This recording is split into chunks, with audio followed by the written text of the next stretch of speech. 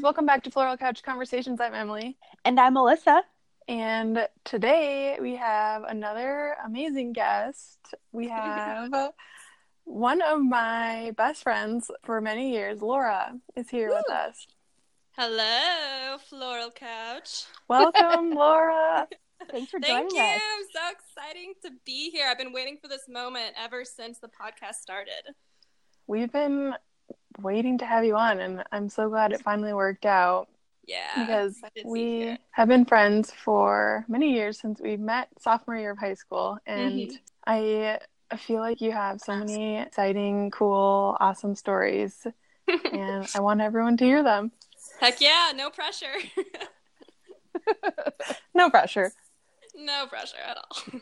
Okay, so we started talking a little bit before we were recording, but you're currently living just outside of Dallas, Texas. Yes. And you just moved there.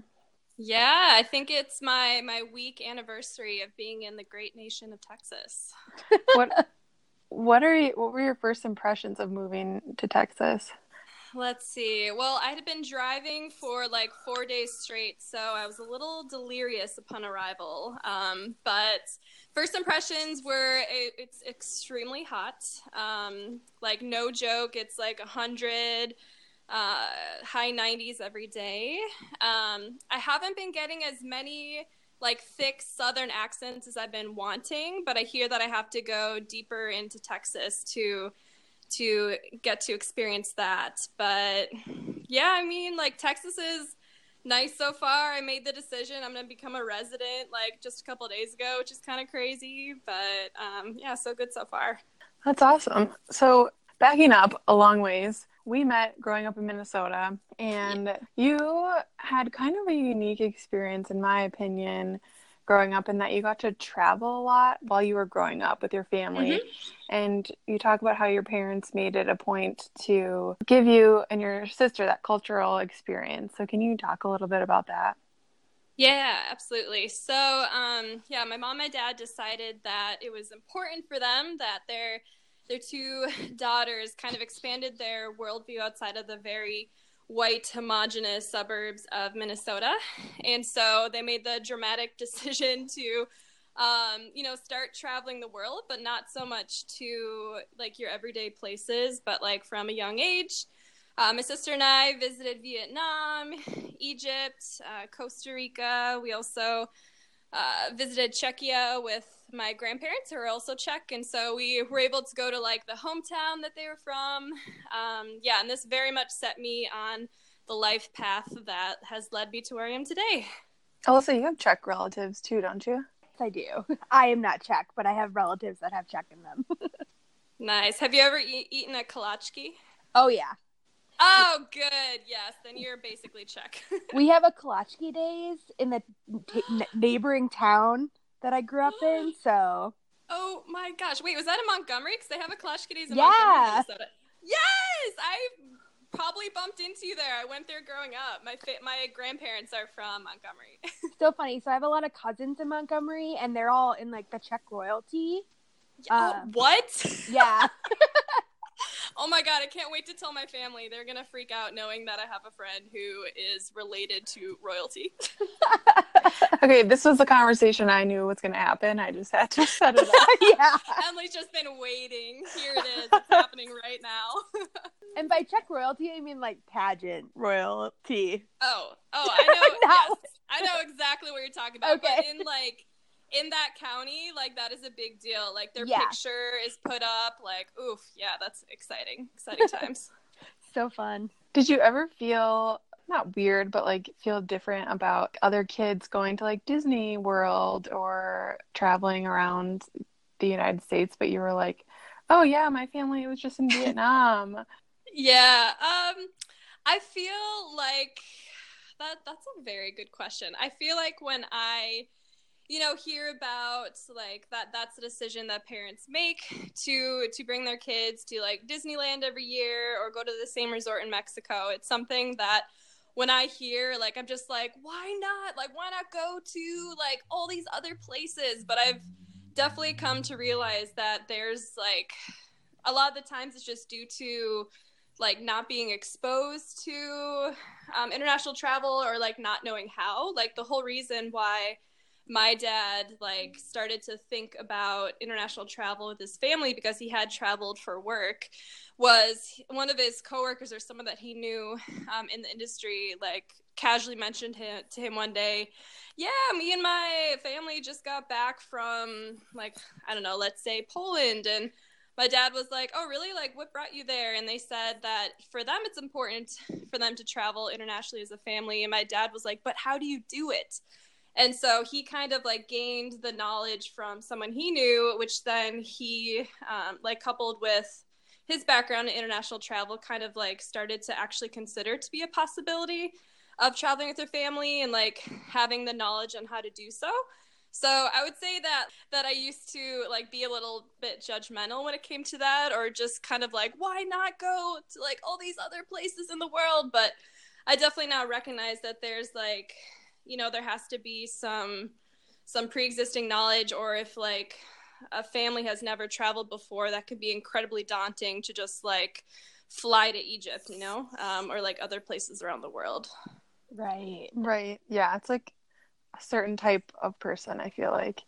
Yeah, absolutely. And that's also something that like, since I've had the ability to travel all over the world, like whenever I'm talking about it with someone and they say like, oh, I wish I could, but I don't really know how, I'm like, okay, like you let me know when, I will sit down with you, like tell you how to travel on the cheap, like, you know, find flights that work for you. Like I've got all these resources, because like that moment of realization and how it's not as accessible to everyone, and like how it can be due to a lack of knowledge, has like that's now like a passion project I have, is like how to pass on that knowledge and how to travel internationally and how to do it without breaking the bank. That's very cool. How are you passing on that knowledge? So it's mostly just word of mouth, although I have written some blogs that haven't seen the light of day on like that's what I was like, feeling like needed to happen. Yeah, I know. I should distribute them. But just like how to go couch surfing, for example. Like I just did that on the way here. I stayed for free with a couple in Chattanooga who had a really nice place, and I stayed there for free, and they gave me local knowledge, and we spent time with them. So right now it's word of mouth, though. Like I've definitely considered how could I actually, you know, create a website that passes on this information and turn it more into a concrete thing, if that makes sense. Mm-hmm. I want to get to couch surfing and international travel, and like maybe drop some quick tips for our listeners. Let's back up a little bit further and talk about how you got all the way there in the first place. So do you want to talk a little bit about your decision on where to go to college and your career path and what you did after graduation? As I had traveled a lot, I really loved learning about other cultures and like their history, and so I wanted to study that as my major in college. And so I created a list of colleges around the Midwest outside of Minnesota. I did not want to go to college in Minnesota. That was my one of my factors that offered international studies, and then I think it was like sophomore or junior year of high school, my family and I went on this like epic road trip where I think in like 4 days we visited 7 colleges, which is insane. And Loras College, which is where I went for undergrad, that was, I think, stop number 7. And so I didn't even want to go. My mom's like, get out, like we're here, like let's do the tour. And so we did, and it didn't really stand out in my mind, although I knew that they had international studies versus international relations, which was really interesting to me. But then I started to get recruited for a track by the coach, and he was actually like calling me like once a week, every 2 weeks, and I actually started to think it was annoying, but I applied, got a pretty good scholarship, and so I decided to give it another chance and do a campus visit. And I did it with a member of the track team, and that just completely like blew my mind, seeing how much of a family the track team was. I actually like opened my mind to the possibility of going there and looked deeper into the international studies program, saw they had an honors program, which was exciting. And that coupled with, my name, Laura, is very close to Loris. Yes, of course, I know that. Even my grandma was like, oh, Loris, that's just like your name. Yes, Grandma, I know, you're like the 20th person to tell me. But that was just like the final deciding factor. So, decided to go to Loris for college. Didn't really know what I wanted to do after graduation. Like, I wouldn't have studied anything else besides international studies and politics. That's kind of when I looked into AmeriCorps and saw that would be the perfect thing for me to do while I kind of figured out what I wanted to do on the long term. So we just had another guest a couple podcasts ago, our friend Keely, who also did AmeriCorps after graduation, and she worked with high school students that were trying to get into college. Yeah. And so I told her a little bit about you and what you did with AmeriCorps. And we talked on that podcast a lot about how it's such a good option if you don't know what you want to do, and it still gives you those skills that you need to learn after graduation, but yes, kind of gives you like some different options if you don't really know where you want to be. Yeah, absolutely. I felt like I grew a lot during AmeriCorps. I mean, especially because just like straight out of undergrad, I was like managing a computer lab. I was like working one-on-one with visitors to the lab, helping them find jobs, like encouraging them to write resumes, teaching technology classes for everyone from like a lookalike to my grandma, who was definitely middle class, to like, the homeless population. So it was like a wide variety. So I absolutely loved my time with AmeriCorps. That's also when I started to really like capture the things and now incorporating in the work that I do now. So absolutely love it. Recommend it, though. I do think, because I've heard a lot about other people's AmeriCorps stories and programs, I think it definitely depends on which program you do. Though I think that I lucked out, and it sounds like Keely also lucked out with having like a very positive experience with AmeriCorps. Yeah, that's awesome. So how then did you decide to go to grad school and pick your grad school program? So I absolutely just stumbled upon the field that I now am working within. The official name is International Education. And I remember, so when I was doing AmeriCorps, I was a part of this like larger AmeriCorps organization called the Intercorps Council.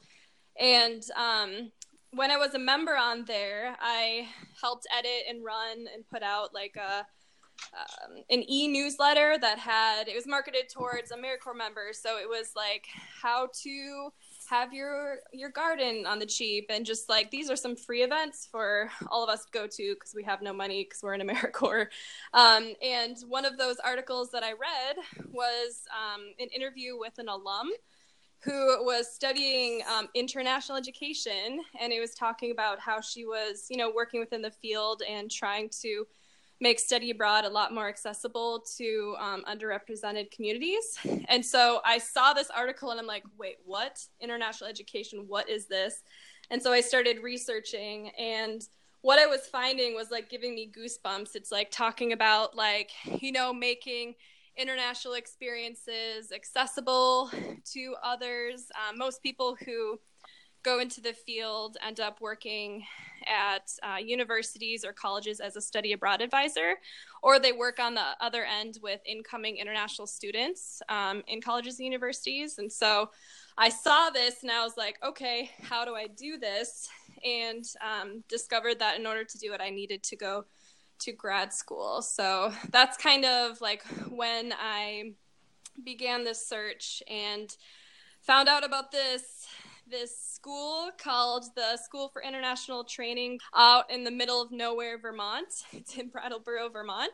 And this school, like, I applied like a year in advance because no matter what, they tell you within 2 weeks whether or not you got accepted. And I don't think I've ever put enough like harder work into an application, because essentially the graduate school, it's a school that's focused on social justice. It's focused on experiential education, and it's very like practice focused. So you do 9 months on campus, and then you do 9 months or 6 months to a year of a practicum where you can do anywhere of your choosing, and you kind of put your what you've learned into practice. So I applied, got in, like instantly cried, and then that kind of began my journey into international education. So where did you do your practicum? So I decided upon a company called El Nomad Abroad based out of Cuenca, Ecuador. The thought that went into that is, let's back up a bit. So after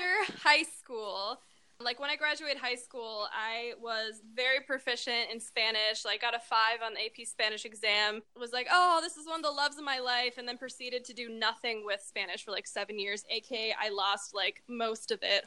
So essentially, ever since then, ever since I'd lost my Spanish, I've been wanting to get back to it. And so I took some classes in grad school and kind of got back up to the point that in order to really advance my Spanish, I needed to immerse myself in it. So I found a study abroad company, super tiny company based out of Cuenca, Ecuador. And so I became their student services and marketing coordinator. So essentially I took on all of the social media, all of the marketing. I developed some programs in countries outside of Ecuador. Also did not know until arrival that my boss and the founder of the company weren't actually in Ecuador. And yeah, but so that's where I did it. Definitely improved my Spanish. Definitely learned a lot through living abroad for the first time. It was scary, but it was exciting. What was the most challenging part of working abroad? I would say it wasn't so much the working aspect.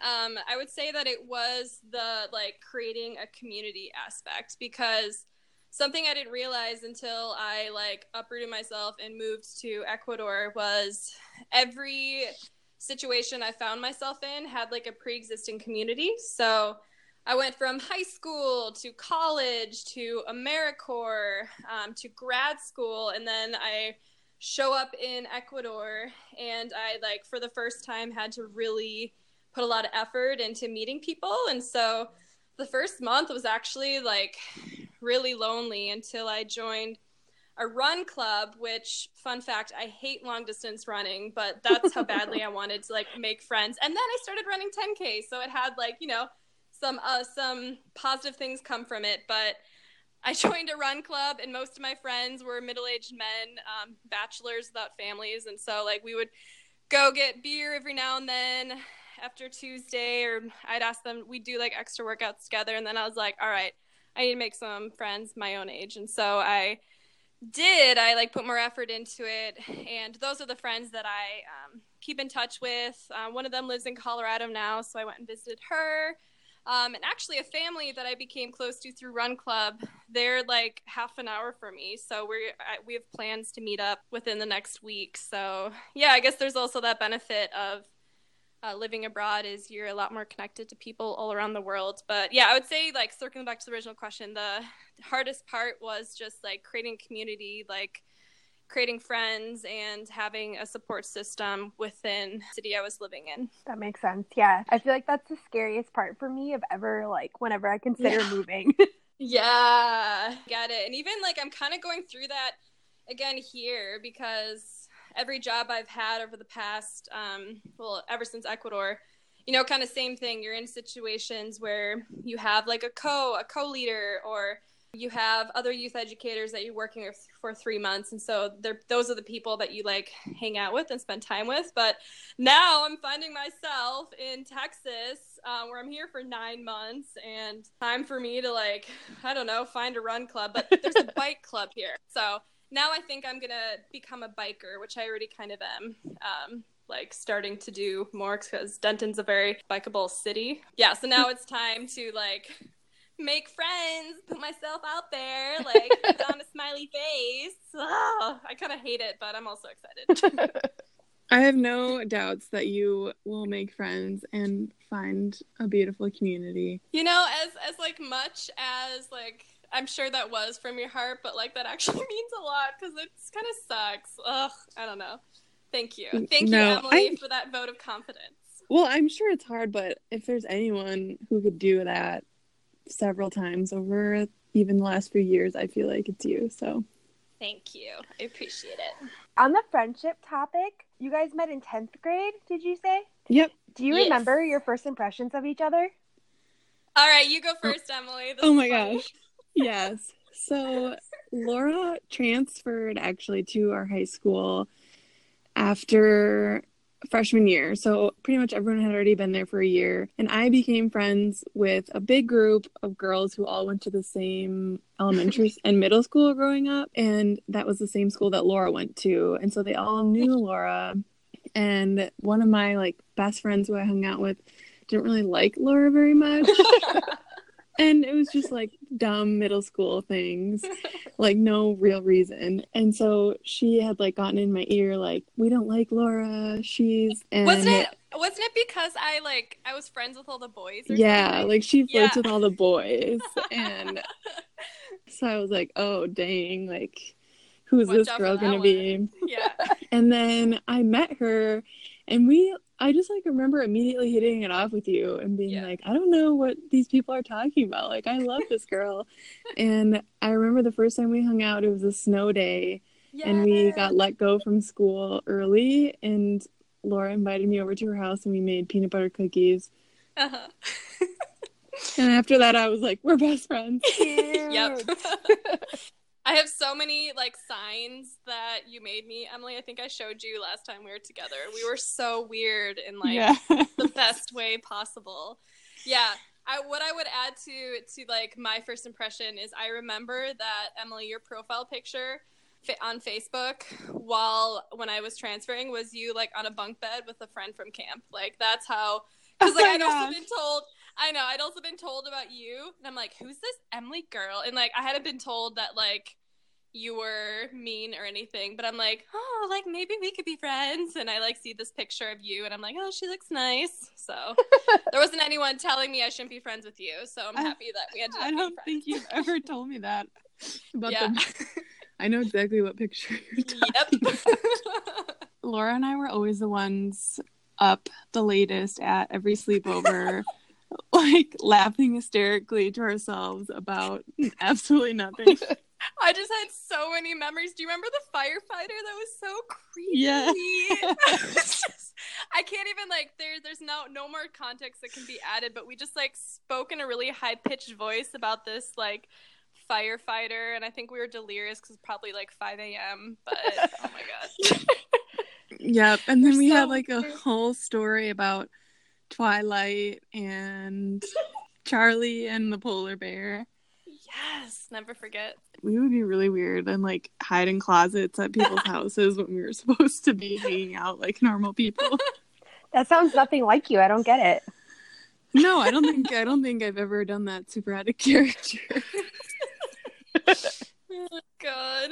So, speaking of friendship, how do you stay in touch with friends or like stay close with people who you've met all throughout the world when you are kind of on the go every 9 months or so? For sure, that's a really good question. So I guess to give like a little bit more background information about myself. So besides the job that I have now, like prior to this, I was leading a gap year semester in South America, and so like for 3 months there.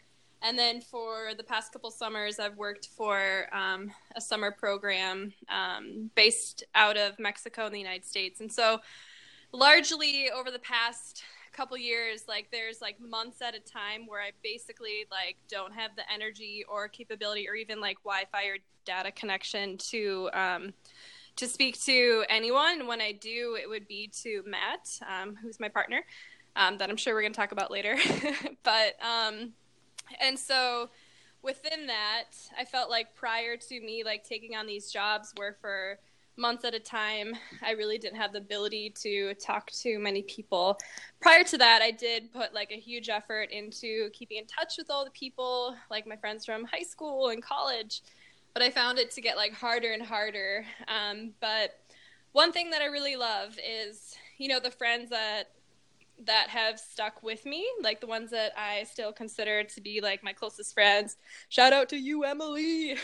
are the friends that like, you know, when I am in Minnesota or if I am like either of us are like, hey, like let's catch up, and then we'll like have a call that like lasts for hours and hours, and it just seems like, you know, it seems like things never change. And so I do like now feel like I'm I have I have an 8 to 4 because of time difference. I have an 8 to 4 p.m. job now, except for the summers. Like, I'm basically a normal human for the time being. And so I feel like now I'll have more of the capacity to, work on those relationships and maintain them. But what's been really great is like through living in Ecuador, through traveling and, working all the youth programs that I have and having met people from all over the world, I definitely have a very wide network of like friends that I can catch up with. There was a girl that when I was living in Cuenca, she was my first friend, and she was just traveling through with her partner, and they ended up getting engaged later on in their travel. She stayed with me for about a week, and then I got invited to her wedding. And so like that's someone that I met traveling that I still talk to now.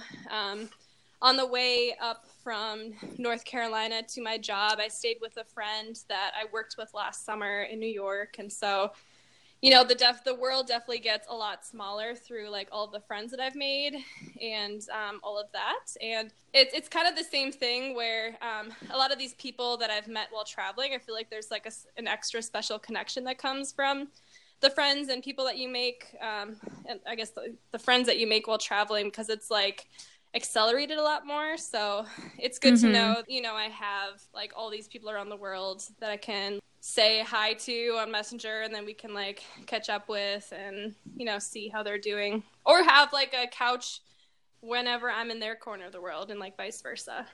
Exactly. Yeah. I was going to say, pretty soon you won't even need to use couch surfing anymore. You just call up your connection in whatever place.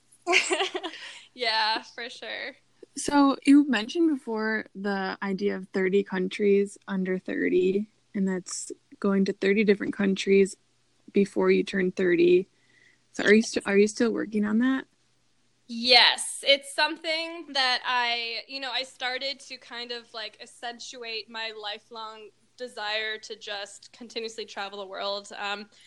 And so, yeah, but then I kind of had a moment of, I shouldn't just go visit countries just to check this off. But like, so once I took that aside, I've definitely gotten close. What's your guess on, what's both of your guesses on what number I'm on? Oh my gosh. 21. So I'm on 29. What? Yeah, one more to go until I reach 30. Yeah, and I think that's accomplished. I think Matt and I we're gonna try to escape sometime or during these 9 months. So yeah, it's definitely it's something that originally began as like more of a checklist, like, oh, gotta get to like 30 countries before I'm 30, but now it's like, all right, girl, like slow down, like visiting countries shouldn't be just a checklist, like don't do it just to do it, but do it because you want to truly get to know a country and its culture. Yeah, Matt and I's trip to Eastern Europe a couple months ago definitely helped. I think we did like 5 countries then, and it definitely was a whirlwind. Looking back, we were going to try to do 6 countries, which would have brought me to 30, but I was like, no, we need to chill out. Like every couple of days we were going to a new country. I'm like, that's too fast. So you have a couple years to achieve this goal. I do. I have 3 years to get one more under my belt, unless you count Galapagos. I know that the Galapagos is not a country, but though it did require a flight to get there, and it's a territory of Ecuador. So, But if you aren't counting that, what will be your 30th country? That is such a good question. I think that it depends on flights. Like, where is a place that that's Matt and I can afford to go visit? What's one that we're interested in? So, I mean, my dreams of visiting Australia and New Zealand are probably going to have to be put on hold because that those flights are like so expensive, and even with like the searching for cheaper options and with extreme layovers and multiple flights, it can be pretty expensive. So I don't know. That's a really good question. To be determined, I guess. Matt and I are going to wait until I start my full-time position on Monday. That's when my first day is, to kind of like have me get into the rolling of things, kind of see how how it's working out. And then we're going to hopefully probably for New Year's over Matt's winter break. And once I accumulate some time off, we're going to go on a trip then. Very exciting. Yeah, I'm excited. Always excited to travel. Is there any place that's top on your list besides Australia and New Zealand? Oh God, I would say Japan. I almost studied abroad there, but then made the decision that Japan's a place that's fairly easy, that's like easier to visit due to it being highly developed. And so I went to Cambodia instead. What I did not put into consideration is how expensive it is to visit Japan and like spend time there. So it definitely would have been cheaper, especially if I had been doing it for study abroad. So part of me regrets that. I had an amazing time in Cambodia and learned incredible amounts. But yeah, so I'd say Japan is way up there. The second year of Matt's graduate school is in Costa Rica, and so I'll most likely be based there. And so we'll do some like Central American backpacking, so exploring that part of the world. But I mean, you know me, I'm open for like anywhere as well. Like Matt really wants to visit the Stands. I'd love to visit Russia. I'd be down for just about anything. Do you think you'll set another goal after you reach your 30? That's a good question. I don't know. I don't think I will, because I think that setting goals, I now realize that like setting goals like 30 before 30 is, it can kind of like your motivations for travel can be put into like the context of what travel shouldn't be, which is just like, you know, getting stamps in your passport, but instead like actually getting to know the culture and travel because you want to like meet the people and like expand your worldview versus just like, all right, country number 30, sweet, let's go on to the next one. So I mean, that being said, I also just like love traveling and love visiting countries, and so I don't know if I'll set a number to it, though in my head it's just going to be the general goal of, all right, I got like some money, I got some time, like where am I going? Yeah. That makes sense. So speaking of Matt, you guys have kind of an interesting story as to how you kind of met and started dating. So can you tell us a little bit about that? Yeah, for sure. So, Matthew, we met at my graduate school. He was living out of a van at the time. He had decided to buy a van and traverse the United States before heading to the Dominican Republic for Peace Corps. And so he had worked with someone I was going to graduate school at Rocky Mountain National Park as a park ranger. And so she convinced him to come visit campus in November, even though he hates the snow, but she did a very good job because he came. And so my first impression of Matt was not the best. He was wearing like this 70s ski jacket, and he had like hair that he like yeah, he like walked by and like flipped his hair back, and he does not recall this, but I have not forgotten it. And so I remember I've seen this jacket. It's a great one. Yes, I now own it. I was going to say, did he Yes, did he wear it to our volunteering event? he did. Yeah, he did. That's the one. Oh my gosh. Yeah. So you know it. Oh, that brings me so much joy. Yeah. So my first impressions was like, who is this guy? And it was a very small campus. And so like I first heard this like stranger's voice. I'm like, oh my God, like who is this person? But then our first conversation outside of me telling him to be quiet because he was playing guitar in the background while I was performing spoken word. That was one of our next interactions, was me being like, can you please be quiet? Like, people are performing. And he's like, oh my God, I'm sorry. So that was like one of our first interactions. But our first real conversation was later on at the night at a dance party, a 5-person dance party, very typical of my graduate school. They were awesome. It might sound weird, but they were awesome. And can you like set the scene for that? Is that like in a living room or like? Yeah. All right. So here we go. It was in El Cafe, which is the place that during the day we would meet up for like group projects and homework. So I guess I lived on campus, so this was all happening on campus. So El Cafe was kind of the main meeting point where by day we studied, and by night we drank libations and danced and did like trivia nights and stuff like that. And so yeah, so there was a dance party later that night, and there was 5 of us.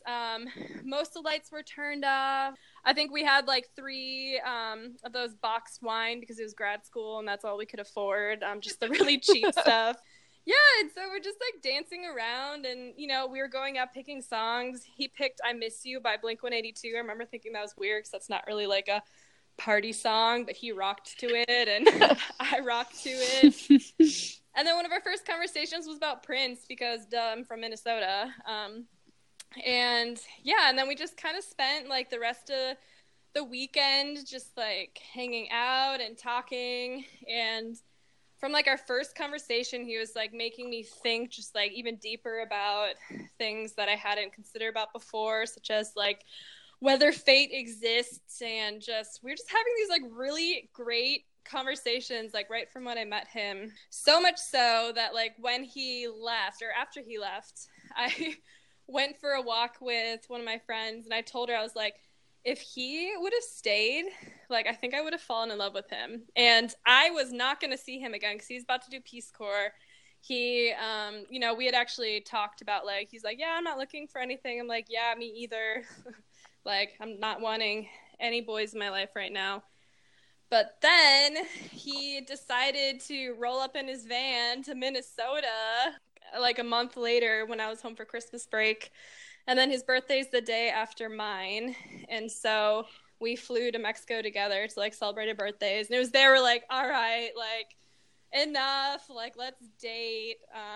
And so we started our long distance relationship then. And so finally now, after over 2 years of the distance, we have an apartment together in Texas.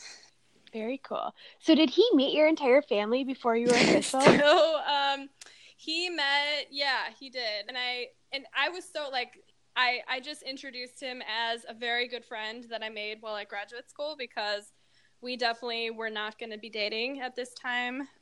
So, I mean, that's how I introduced...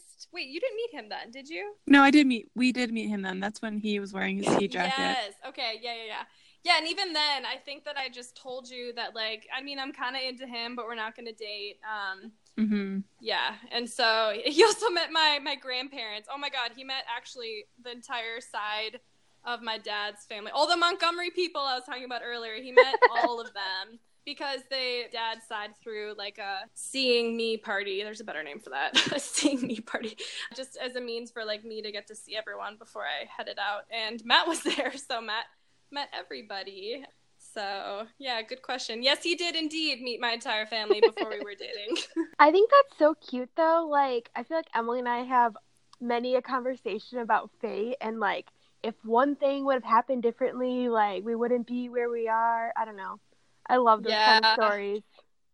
Yes. Oh my gosh. And I so believe in fate. And this is one of Matt and I's biggest discussions and debates, is whether or not it exists. I'm very much in that, duh, it does. Like, look at how you and me started. And he's like, that was chance. And I'm like, no, it's not. Yeah, that's one of our biggest ongoing debates. But I'm definitely on both of your sides with, yes, I do think that there was more than just chance that brought us together.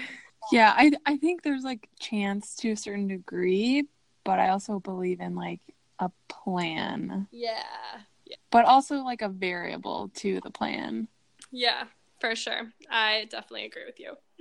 What's something that's happened in both of your lives that makes you believe in fate? Are we thinking of the same one, Emily? What are you thinking of? Oh, well, we always talk about how if I wouldn't have gone to grad school, I wouldn't have met Scow. Yes. Because I was like on the fence about going, like graduating early and going to grad school, or waiting a year, and then he went to bed in my cohort. That's what I was thinking of.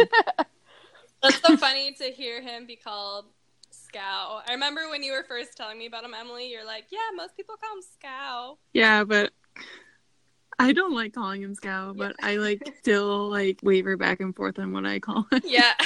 I'm like actually really impressed that you can go back and forth, because whenever we're talking, you say Scow, but then I'll hear you talk to someone else about him and you say Matthew, and I'm like, how does she do it? Like, he has so many names. It's confusing, and I call him Scout when I talk to people who call him Scout, so as to like not confuse him, because also we have several other Matts. Yeah.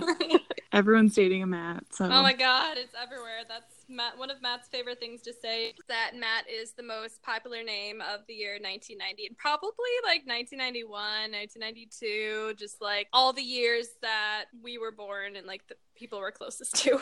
Yeah, Emily was the most popular in 1992. So. Wow, look at you. There you go.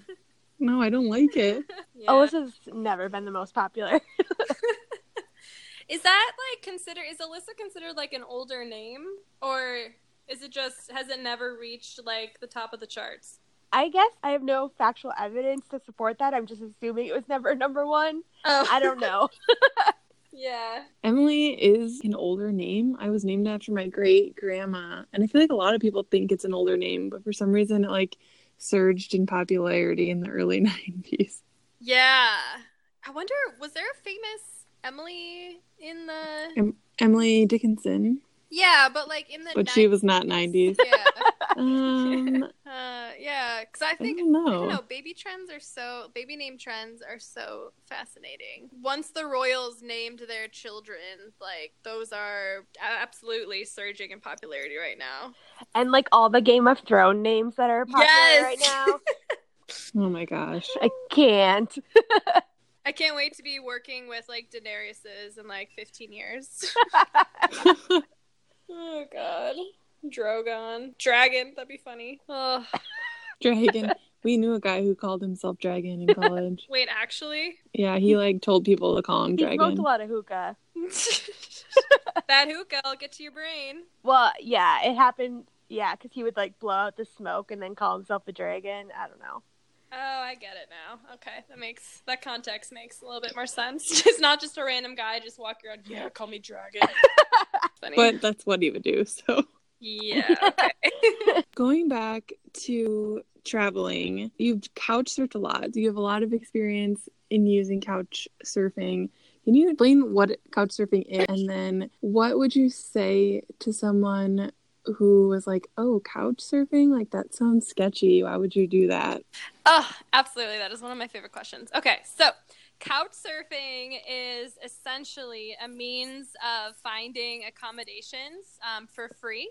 And you're staying with locals that open up their space. So you get to stay with them for free. And it's also based on the context of cultural exchange. So you will get to stay with locals in a city. And the expectation is that you'll like spend time with them, like get to know them. But it's very much like the person who opens up their home is kind of just like doing you a favor. And it's also, like, at the heart of it is to make traveling more affordable and accessible. And so I first couch surfed and was able to afford backpacking through couch surfing through Europe. So I stayed with hosts in Paris, Wrocław, Poland. I still pronounce that wrong. But just all over the world, as well as I've couch surfed in Canada, Chicago. I couch surfed 2 days ago last week in Chattanooga, Tennessee. And it's like you can find hosts basically in every single city all over the world. Of course, like then, the next question that always pops up is, yeah, but like how you're staying with strangers, like you never know what's going to happen. And what I would say to that is there's definitely ways to do it like more safely than others. So I'll look at their profile with them, especially if it's a male host. I definitely try to stay with female hosts or like couples more than just a single male, because that just makes me feel more comfortable. Though I will say I have stayed with just like single like male hosts and I haven't had any issues. But within there, you definitely want to pay attention to the reviews. So, making sure that it's all positive reviews, that there's reviews from like single females who have stayed with them and had positive experiences. Hosts can also get verified, which means that they went through a process to verify their address, their identity, the house of a host. But like at any time, if you feel uncomfortable, you can leave. I mean, what I would also say is, yes, like couch surfing, it can be kind of like a scary concept, but also with like Airbnb, like you don't totally know who you're staying with, or at a motel with like creepy people around you. Though I've only had positive experiences hosting and being hosted by couch surfing, and I'm happy if anyone here wants to learn more and wants to have more tips, like they are more than welcome and encouraged to like talk to me about it, because I am happy to become their friend and couch surfing, write them reviews so people know that they're a real person. Where can people reach you then? They could at me at I am Wondra Woman on Instagram, or send me an email, Laura Wondra, WONDRA @gmail.com. Say that you listen to this podcast and I will be happy to answer any questions. Perfect. We'll link it for us in the show notes too. I had a question for both of you too, though, if I'm allowed to ask questions. Sure. Yes. So I would love to know, if you could go anywhere in the world, where would you go and why? Well, my number one place I want to go is Australia. Australia and New Zealand. Yes. And just for obvious reasons, because it's absolutely beautiful, and it's just like such a different place depending on where you are in the country, and it's always been on my list as top places to go. The other one is Clearwater, Florida. Whoa. Because that's where all the manatees meet Wait, up didn't you go there? in February. No, I went to Key Largo, Florida, and that's where these manatees just swam up to me in a state park. But I really want to go where you can swim with the manatees, and then also for like this certain time period in February where the water is like warm in this one part of the river in Florida. Oh my gosh. Or Clear River or somewhere. Something Clear River, Clearwater. Yeah. Is where I need to go to see the manatees. Why? Yes. Like, when's your PTO? Why? You guys need to go there. You of all people need to go there. Yeah, we also have just a lot of other obligations. Yeah, but fair. that's excuses, and we're trying to move within the next year or so. You've got some stuff going on. But it's gonna happen. Yes. Oh my gosh. That one's definitely more accessible than Australia. Oh, for sure. Yeah. Absolutely. What about you, Alyssa? Poland, I think, is always at the top of the list. I'm like, have a very Polish background, and I just have like a fascination with, and am very interested in like World War II. So I think it would be a lot of history to see there. So yeah, and then when you, but hopefully when you go to Poland, there's so many other places around there as well. So you go on a trip. Yeah, I've never actually been to Europe or like overseas, so I've got some exploring still to do in my life. And fun fact, flights from MSP to Reykjavik, Iceland are like $200 or less right now, and then from there you can fly into Paris for like super cheap, or you can fly into Hungary, which is what Matt and I did. So if you're trying to get to Europe for cheap, the best way is to fly through Reykjavik, and there's very like accessible patterns. Oh, you can talk to Emily about that. You know, there's like little like trips that you can do on layovers that they like cater to guests that are going to the mainland Europe. But keep that in mind. Will do. Yes, Iceland Air is great, but also lots of ads, you said? They can destroy your suitcase. Wait, did that happen to you? Oh no. It happened to Aaron when we were we talked all about this, I think, when Aaron was on the podcast. Talking about how I got stopped at every single airport we went to when we were traveling through Europe. Like without fail, I would get stopped at security in every single airport. And when we were flying out of Paris, they were talking to me in French. What? And they would not stop speaking French to me. And I was like, sorry, no, like I don't speak French. And they just kept speaking French. And finally they were like, oh, like, sorry, you look so French. Like, we thought you were French. And then another time, this lady came up to me and was like, do do you speak Polish? And she started speaking Polish to me. What? And I was like, sorry, no. And she's like, oh, you look Polish. And you're like, what is happening?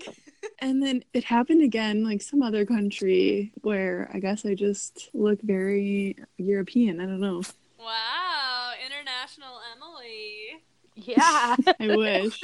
That's hilarious. So, Laura, we have a question that we ask all of our guests, and that is, if you had a reality show about your life, what would it be called and why? Dude, I spent so much time like thinking about this last night. Like I'm really excited about my answer, though it's really complex and perhaps not a reality show, and perhaps only I will think it's funny. But Oh my gosh. what I would choose to do. Okay, so when people ask the question, like, tell me something interesting about yourself, and most people like don't really know how to answer, and it's like turned into a question that like most people hate. Well, for me, this is something that like I feel like I have a chapter book of things that I could draw upon, because I've like had so many weird like and interesting experiences. So for me, I could be like, oh, would you like to hear about the time that I pierced an alpaca's ear in a fertility ceremony? That time I was an extra in a kung fu movie, accidentally made it on Google Maps, like got lost in the tunnels under my college, played the Star Spangled Banner on trumpet on Target Field, even though I don't play trumpet. Like, I feel like there's so many just random things that have happened in my life. So I personally love being asked that question. But I feel like if I had a reality show, it would be called Funny You Should Ask. And it would be me sitting, drinking craft beer with friends, because craft beer is delicious. And it would be like completely staged on purpose. Like, we're just sitting there chatting, and then there's a large alpaca statue in the corner. And then someone's like, oh, hey, does anyone here like alpacas? And I'm like, camera zooms in on my face, and I dramatically say, oh, funny you should ask. And then and then a dramatic retelling of like hops into my past and like tells the story. One of my prized possessions is a furry alpaca that I got in Peru. I'm currently looking at it right now, so perhaps that could be used in the background of my reality show. I have an alpaca keychain that I got from Peru.